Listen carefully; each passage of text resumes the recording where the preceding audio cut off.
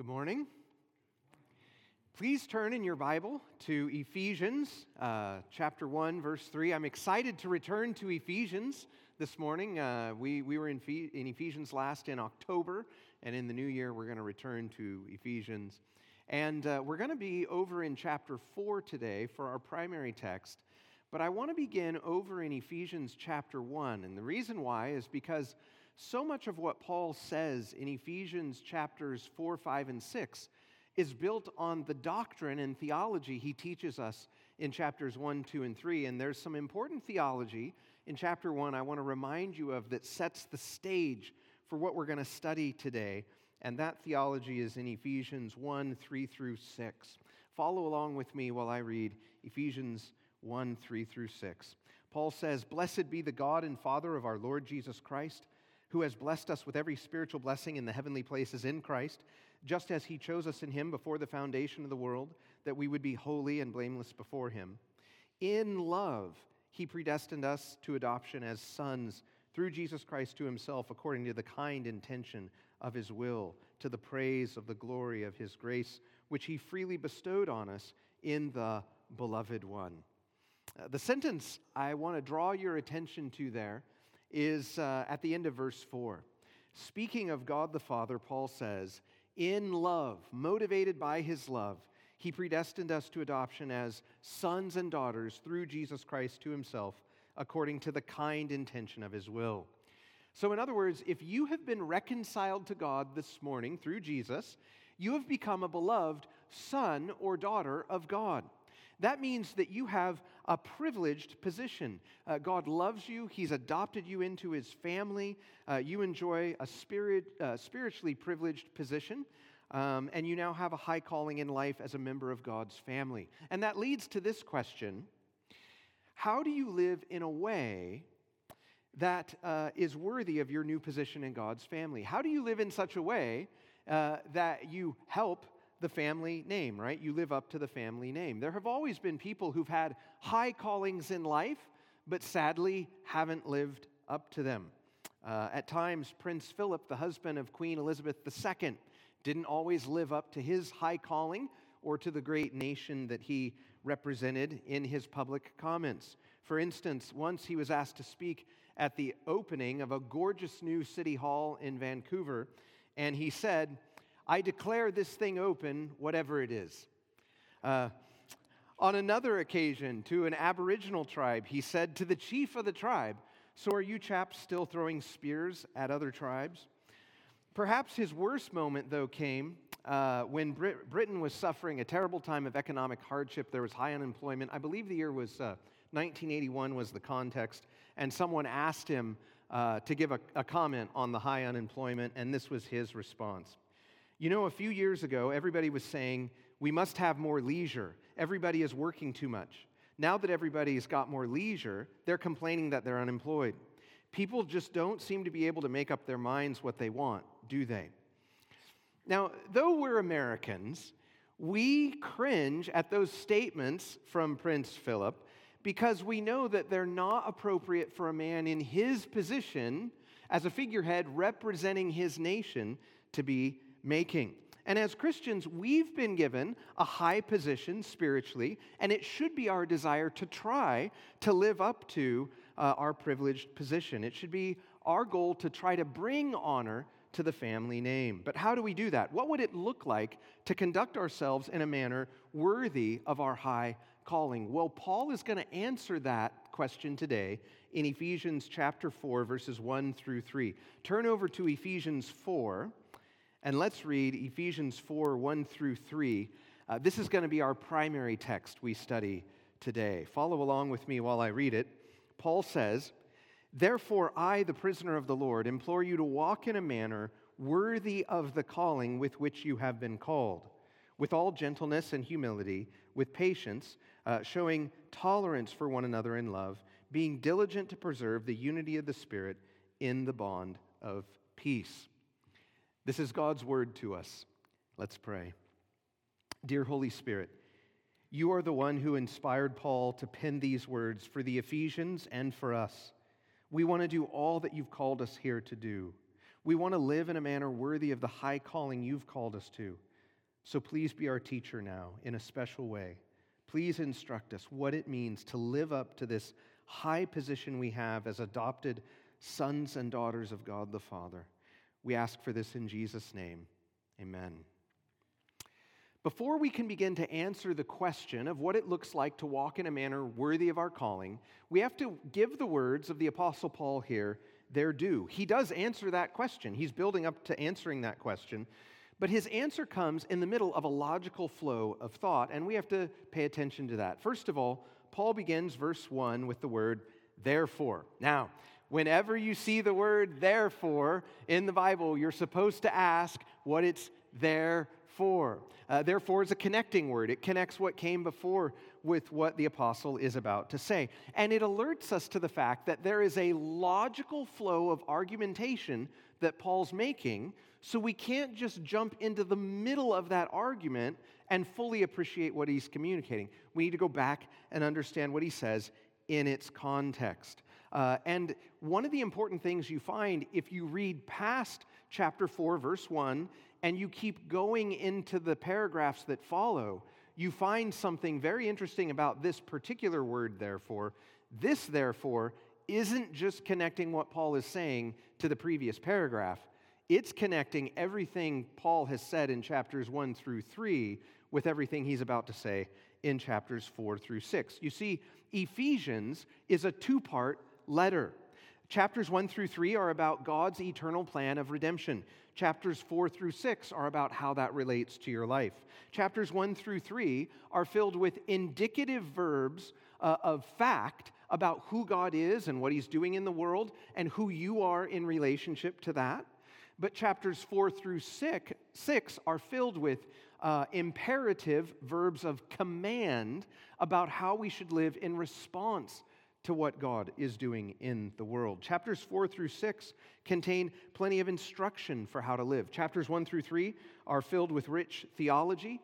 Chapters 4 through 6 are filled with timely counsel. Chapters 1 through 3 are God's eternal plan explained. 4 through 6 is God's eternal plan applied to your life in the here and now, which leads to an important application.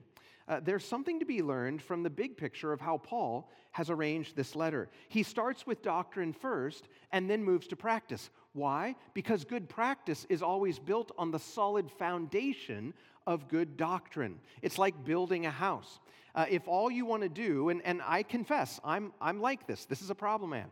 If all you want to do is jump to the practical how-tos of relational advice and how to have a better marriage and how to please God as a parent, but you skip the doctrinal foundation upon which all those commands and instructions are built, then your house will eventually crumble. The biblical order is good doctrine first, then practice. This is a reminder. I want to remind you, and we looked at this last year. In fact, we spent a lot of 2023 looking at the good theology of chapters 1 through 3 of Ephesians, and we're going to launch into chapters 4 through 6 today. And this is a good reminder for us that good practice can only be built on the solid foundation of good doctrine.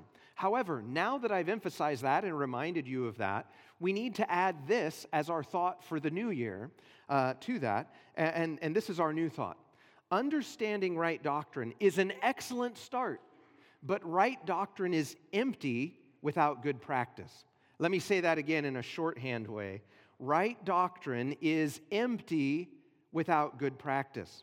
Notice that Paul doesn't just give us good doctrine and then at the end of chapter 3 greet a few people by name and then end the letter with a benediction.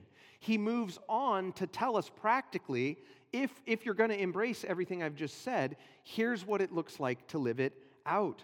God expects us to act on what we know. The apostle is trying to give instruction to help us live out the rich theology that we would say we believe and have embraced from chapters 1 through 3. And the Lord Jesus, if you remember, during his public ministry, he had the same emphasis with his disciples. For example, at the Last Supper, what did he say to his disciples? He didn't say, "Blessed are you if you know these things." He said, "Blessed are you if you do them," right? We're actually meant to live out good theology. And so, as we think about this word, therefore, we do need to say that it's not just connecting us to the previous paragraph, it's connecting us to everything in chapters 1 through 3, and it's actually connecting us with everything that's going to follow in chapters 4 through 6. Ephesians 4:1 then is actually a topic sentence, and not just a topic sentence for the paragraph that follows, a topic sentence for everything the next 3 chapters holds for us. And since this topic sentence introduces us to 3 whole chapters, I think it's worth slowing down to make sure we really understand what the topic sentence is communicating. Notice, first of all, that Paul begins, and he uses the word walk here. The idea of walking in the Old Testament was a metaphor for our conduct. And what the apostles of the New Testament do is they pick up that Old Testament metaphor and they use it throughout the New Testament to talk about our manner of life, how we conduct ourselves. And I like that because walking actually implies a number of things. If you take the physical idea of walking down a path, going on a journey, it implies a number of things spiritually. First of all, walking implies a destination.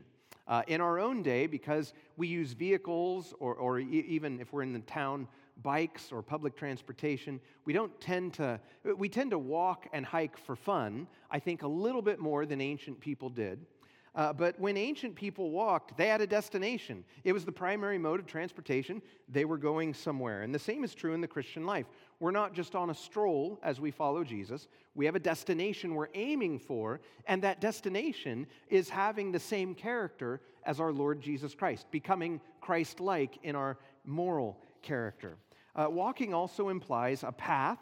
And indeed, the New Testament communicates a certain pathway of living that leads to righteousness. Walking also implies the idea of personal action. You have to put one step in front of the other. Walking down a path isn't something that happens passively to you, right? It's something you do. The Holy Spirit is there to be your comforter, to guide you. The Holy Spirit even gives you strength, but the Holy Spirit won't obey the commands for you. You have to put one step in front of the other on the path. And walking also implies, I think, the idea of making steady progress. The Christian life, it is instructive that they didn't choose the idea of jogging or sprinting for the Christian life, right? The Christian life is not a sprint. It's not even a marathon where we try to keep up a good pace jogging. It's portrayed in the New Testament as a long walk of obedience in the right direction.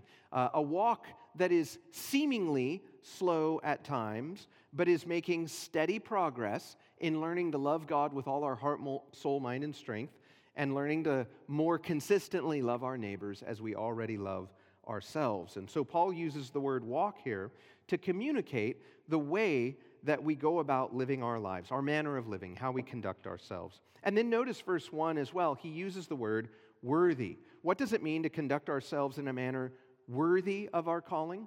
Well, the Greek language uses the word worthy to communicate 2 word pictures that I think are really helpful. The first is from the world of commerce, and it had to do with balancing the scales in the marketplace when you bought something. So picture the idea, if you've ever seen the old scales where they have a fulcrum right in the middle, and then hanging on each side, they have a place for you to put the product you're purchasing and measure it against a standard weight, right? And the idea was to balance it out before you made the purchase. That's the idea. So when Paul says that our walk should be worthy, he's saying that your life should balance out with something. But what is that something? I made much in my introduction about our adoption as sons and daughters of God, and I do think that idea is resident in these 3 verses. But notice that that's not what Paul points to here. He points to our calling. Now, the idea of calling in the Bible, God calling people, is that he is inviting them to turn from going their own way, to turn back and return to him and have restored relationship to him. That's the idea of our calling. And so it should point us to thinking about the gospel and being called into relationship with God. Just as God called Israel in the Old Testament to live in covenant relationship with him, so now in the new covenant, God is calling all people, Gentiles and Jews, to live in personal relationship with him.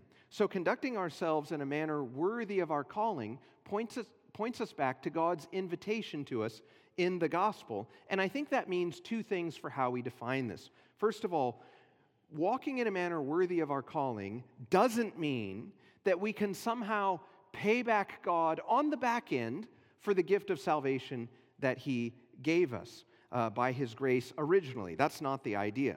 What it means here is that on one side of the scale are the privileges of my calling, His invitation and what I've received through Christ. So on one side of the scale are my privileges, and on the other side of the scale is my conduct. My conduct. All right, fine, I'll be honest. My conduct. All right? So it's my conduct. And what I'm trying to do is to work so that my conduct matches the privileges I've been given, right? With great privileges comes great responsibility, and so I'm trying to responsibly live in such a way that I start doing better living up to the privileges I've received through Christ. And that's not meant to discourage us. That's meant to give us a good goal to aim at, and there's grace to help us achieve that. The other picture that this word worthy was used of is it was used in the world of clothing, of fashion. It was used of colors and styles of clothing that matched instead of clashing. Now, I will confess to you that when I put on clothes that clash, I'm not always aware of it. And so God has graciously in His kindness given Brooke to be a helpmate for me so that when I stand up here, I match, I'm not clashing. And I was painfully reminded of how fashion challenged I am just this last fall. I got to teach a seminary class on pastoral counseling, and when I was at the Master's Seminary as a student, the pastoral counseling class taught by Stuart Scott was my favorite class in all of seminary. It was so practical. And a friend of mine who heard that I was going to be teaching this, he said, hey, you know, when Stuart Scott taught that class, all those videos are on YouTube. They have old videos they've put on YouTube that you can watch. And so I went and investigated, and sure enough, I found Stuart Scott and those pastoral counseling classes from the seminary. I thought, well, this will be helpful for me. I'll go back and I'll review the things he taught me that then I can take and teach seminarians now. And in the end, what transpired was I was teaching same ideas, but I was teaching from a very different set of notes. And so watching his videos didn't help me so much. But one of the things that transpired when I turned on the first video is that I had forgotten. I had forgotten that the semester I took his class, the seminary filmed it, and every now and then the cameraman panned across the class, and sure enough, there I was wearing a shirt and tie and pants that didn't match. And I was married. I was married at the time. And so he's like, well, how could Brooke have let you walk out of the house looking like that? And the answer is, I got up at 5:30 a.m. to go to school, and she was still asleep. And on more than one occasion, I remember coming home from seminary in the late afternoon or early evening and seeing Brooke, and the way she greeted me was, "You wore that?" And so, watching these Stuart Scott videos, it was supposed to be this wonderful, joyous stroll down memory lane that would be edifying to me, and I was distracted because they kept showing me clashing. So here's the thing. That same thing with, in all of us, we've done this at some point, where you realize either at the social event or after the fact, you realize, oh my goodness, I was clashing the whole time, and you feel embarrassed. That same thing can happen in our spiritual lives. We can clothe ourselves with words and actions that don't match our high calling and our new position in Christ. Paul says, in essence, then, I implore you to put on the clothing of conduct that matches your privileged status as a son or daughter of God. Paul doesn't want the doctrine we say we believe in and the way we live to clash. He doesn't want that. And so does your manner of living balance with the privileges you've been given as a son or daughter of God? Does your conduct match the high calling you've been given as an ambassador to Christ? That's the unavoidable question of Ephesians 4:1. But there's another question that I want to draw your attention to the main point of this sermon, and it's this. What specifically does it look like to live in a manner worthy of our calling? What do I do? Do I go to church and then serve and give money so that I'm helping build the church of the Lord Jesus Christ in my generation? Do I carve out time in my calendar to get alone with God and study His Word for myself and pray and then try and take what I've learned in my personal private Bible study and try to live that out with other people? So is it an issue of piety? Is it an issue of service in the church? Like what do I do? Paul, just tell me what to do. Well, there is an answer to that question. As I said before, Ephesians 4:1 is a topic sentence for the rest of chapters 4 through 6. And so when we give all the members of Grace your Blue Book essay exam at the end of spring semester, and I ask this question as pastor, one of the answers you can give in your Blue Book is, well, the rest of chapters 4 through 6 answer what it means specifically to live in a manner worthy. That's a valid answer to the question. But there's also another answer, and it's this. In verses 2 and 3, Paul gives us a shorthand answer to what it means to walk in a manner worthy of our calling. And that leads to me sharing a deep concern with you that I had sort of privately prepping this sermon. As I was preparing for this message, I came across more than one Bible commentator and more than one pastor who I like. I listen to how other pastors preach passages. And I came across more than one commentator, more than one pastor, who stopped at the end of chapter 4, verse 1, and then went into this long explanation, a passionate explanation, either of what they think this can't mean, or, it can't mean legalism, or what they think it does mean. And I admit, I made the same mistake. As I was preparing to preach through Ephesians a couple years ago, as I was just reading the book to familiarize myself with it, in my notes as I was reading, I had a little journal. And when I got to chapter 4, verse 1, I wrote in the margins, what am I going to say to the people of Grace Fellowship about what it means to walk in a manner worthy of our calling? What cross-reference in the New Testament am I going to go to that explains in detail how we live up to our calling? What portion of our systematic theology on sanctification am I going to instruct them with on the Sunday when I get to this verse? And the problem with all of that thinking is that there's no period at the end of verse 1. There's a comma. We're supposed to keep reading. If you just keep on reading, Paul tells you exactly what it means to walk in a manner worthy of our calling. Let's look at it again. I'll start in verse 1 because it makes the sentence make more sense. Therefore, I, the prisoner of the Lord, implore you to walk in a manner worthy of the calling with which you've been called, with all humility and gentleness, with patience, showing tolerance for one another in love, being diligent to preserve the unity of the Spirit and the bond of peace. The answer to what it means to walk in a manner worthy of our calling is in the text. Paul tells us exactly what it is, verses 2 through 3.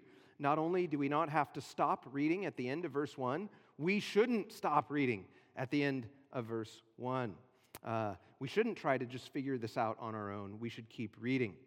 In the movie Finding Nemo, there's a fish named Dory who helps Marlin in his hour of crisis, and she has a motto, just keep swimming, just keep swimming.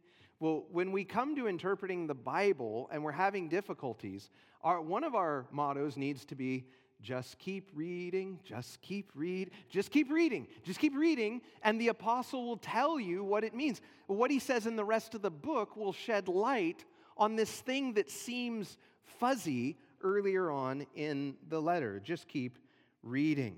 And if we keep reading past verse 1, we find that Paul gives us shorthand for what it means to walk worthy of our calling. And notice, first of all, that this list is a list of virtues that's more about being than doing.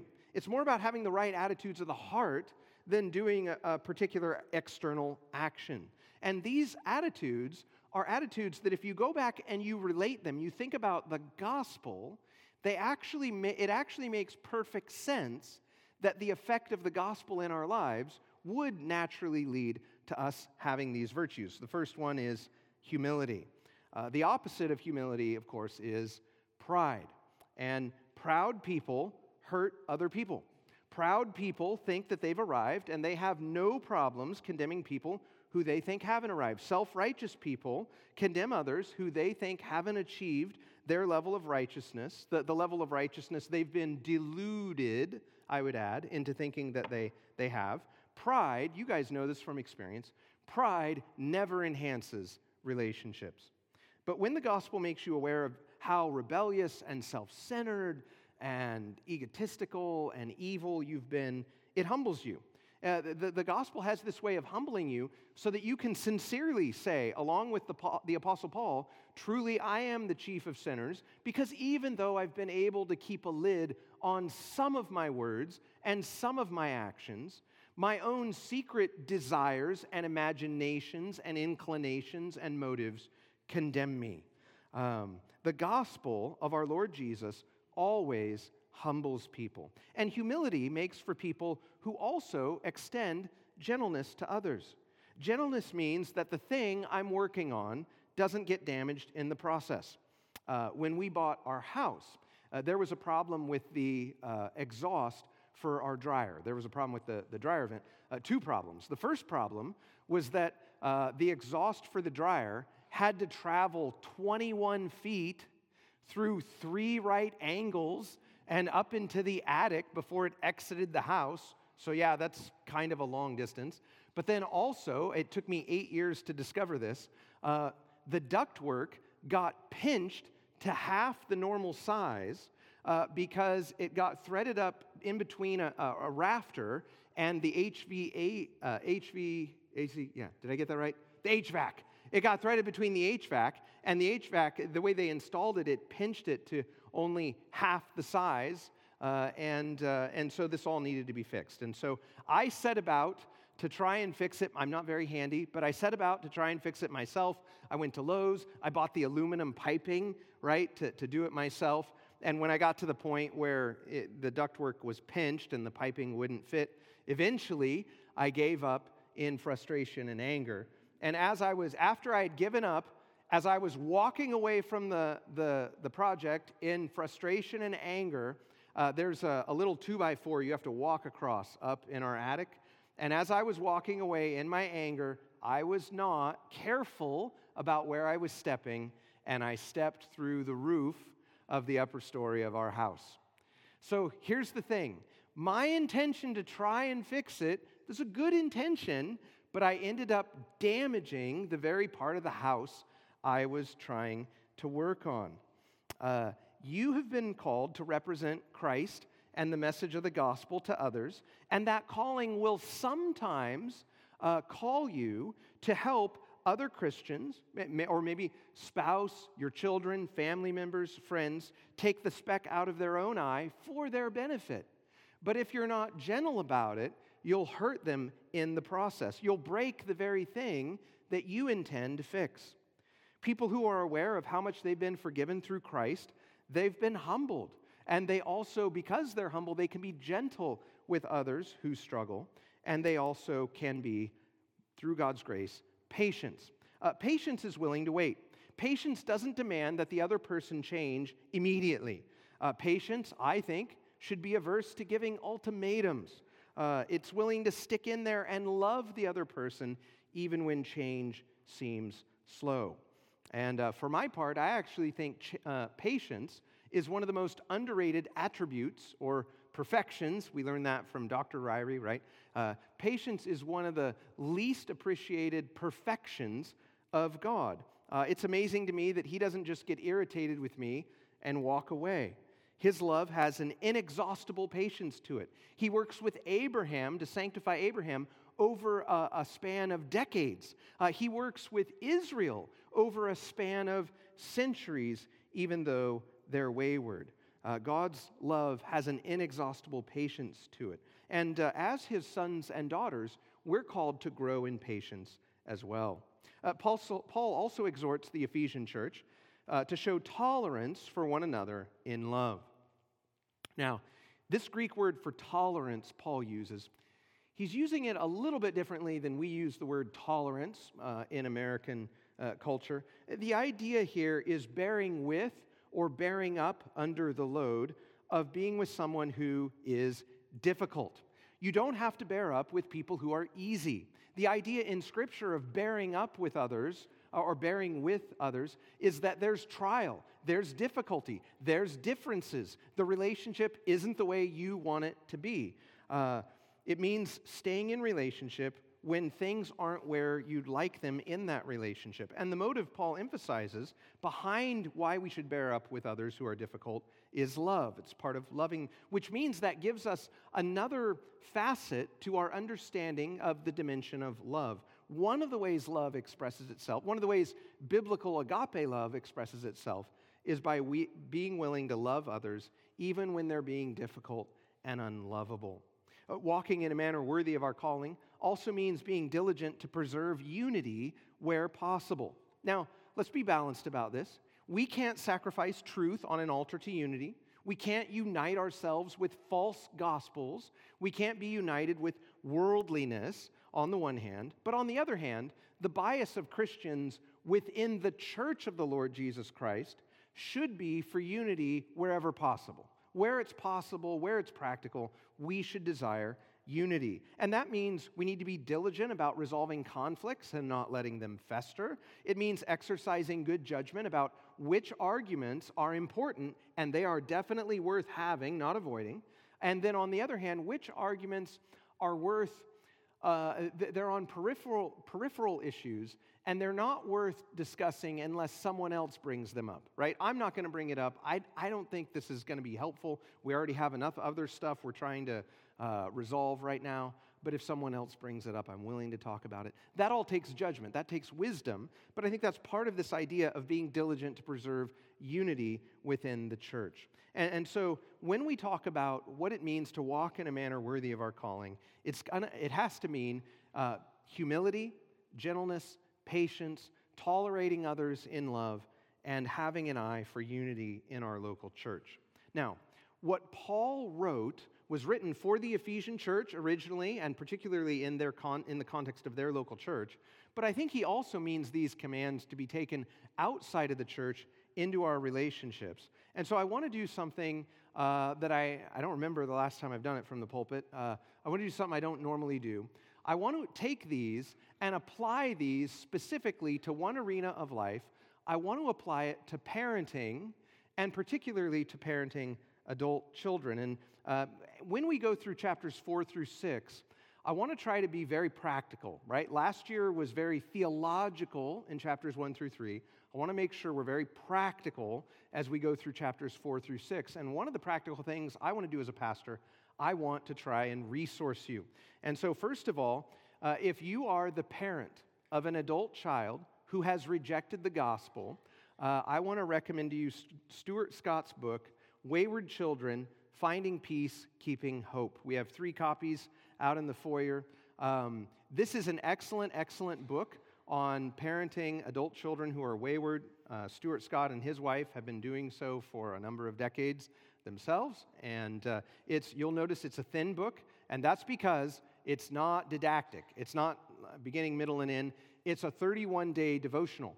And each devotional is just 2 pages. Starts with Scripture, 1 paragraph explanation, then applied to what you're facing as a parent. And in the end, he has some great appendices. One is about other books from Christian authors about dealing with adult children.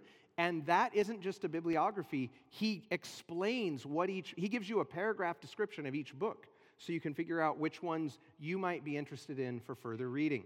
He gives a whole appendice on moving from sinful responses to righteous responses that comes out of his own struggle. Another one from moving from pride to humility that, again, comes out of his own struggles as an adult. And so it's a very, very practical book. It's the best one I've found for helping parents with adult children, and I commend it to you. But now let's apply the Apostle Paul's words to those of us who are parents. One of the best ways that you can model the gospel for your children is through confession and repentance. That defines what it means to be a Christian. Christians are repenters. The whole point is we confess we were going our own way, and now we've turned back to Christ.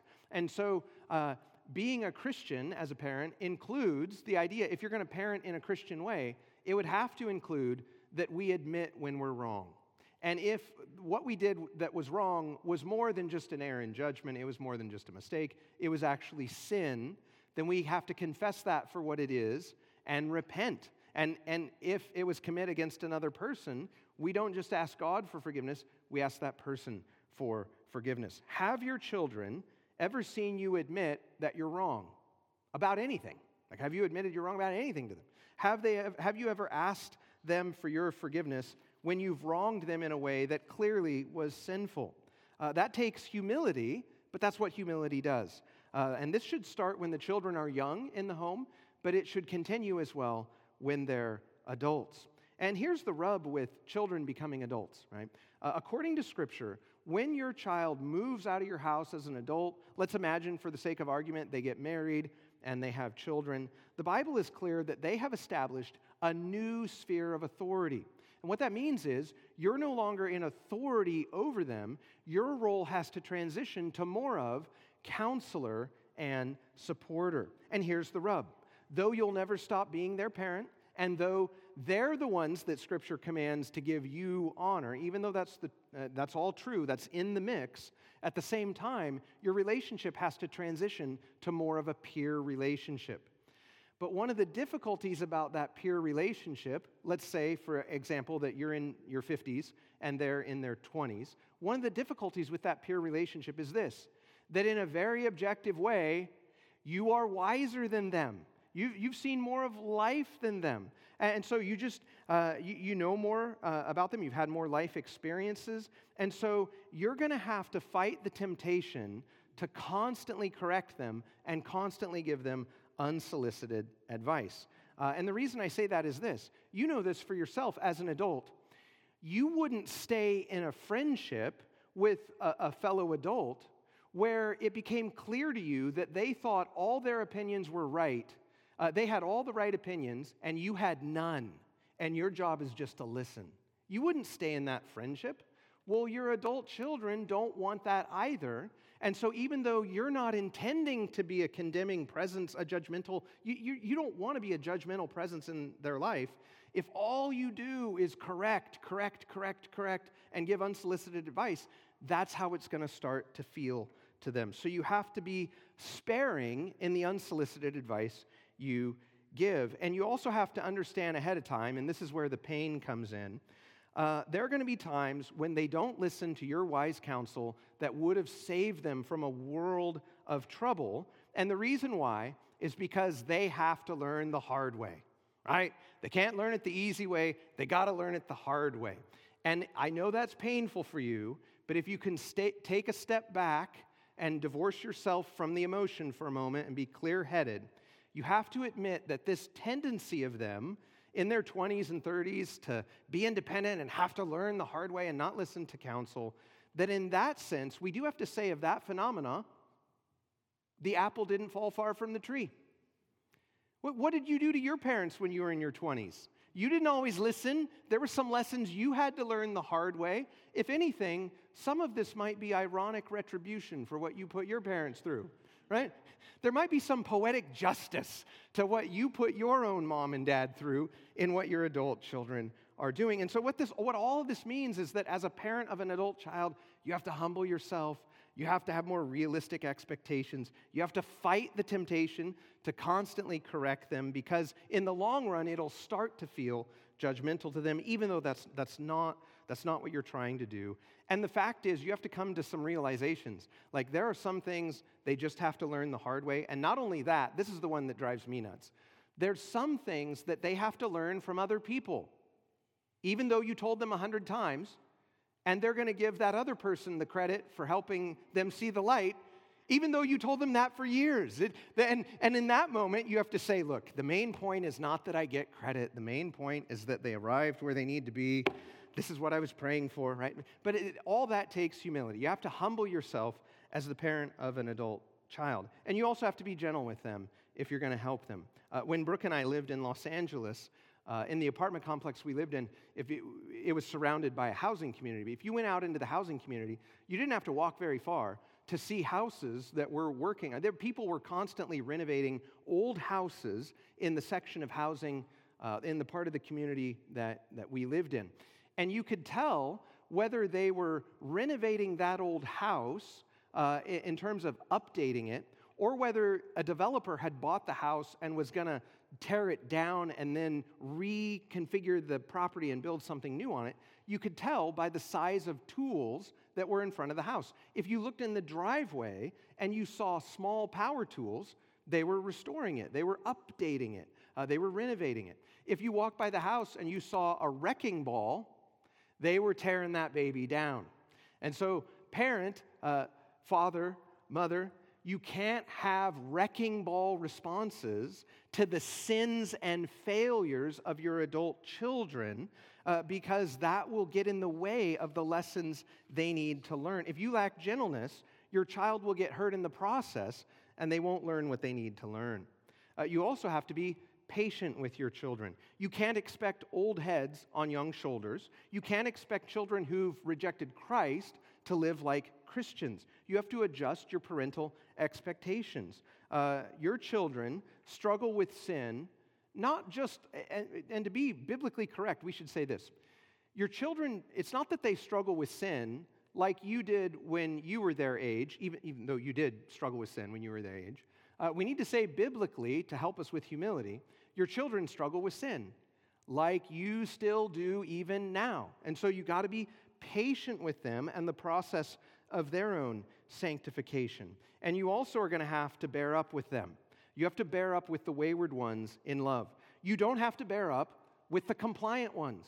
You don't have to bear up with the ones who are interested in all the same things you are and have your same values.